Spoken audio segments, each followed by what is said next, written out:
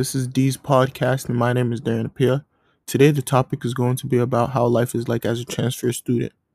I'm going to talk about the pros and the cons about being a transfer student and how I feel as a transfer student. Abby Kelly was a good school. It was a small school. Like in each grade, we had about 90 kids. And those 90 kids, they were all cool with each other, unless they had like a online problem or something like that, social media type problem. But that was like the only big thing with students having like issues and stuff. But other than that, everything was good at Abby Kelly. But the one thing that wasn't good at Abby Kelly was sports. Like I said before, this is the life of a transfer student. As a transfer student, before attending St. John's, I attended Abby Kelly Foster Charter Public School.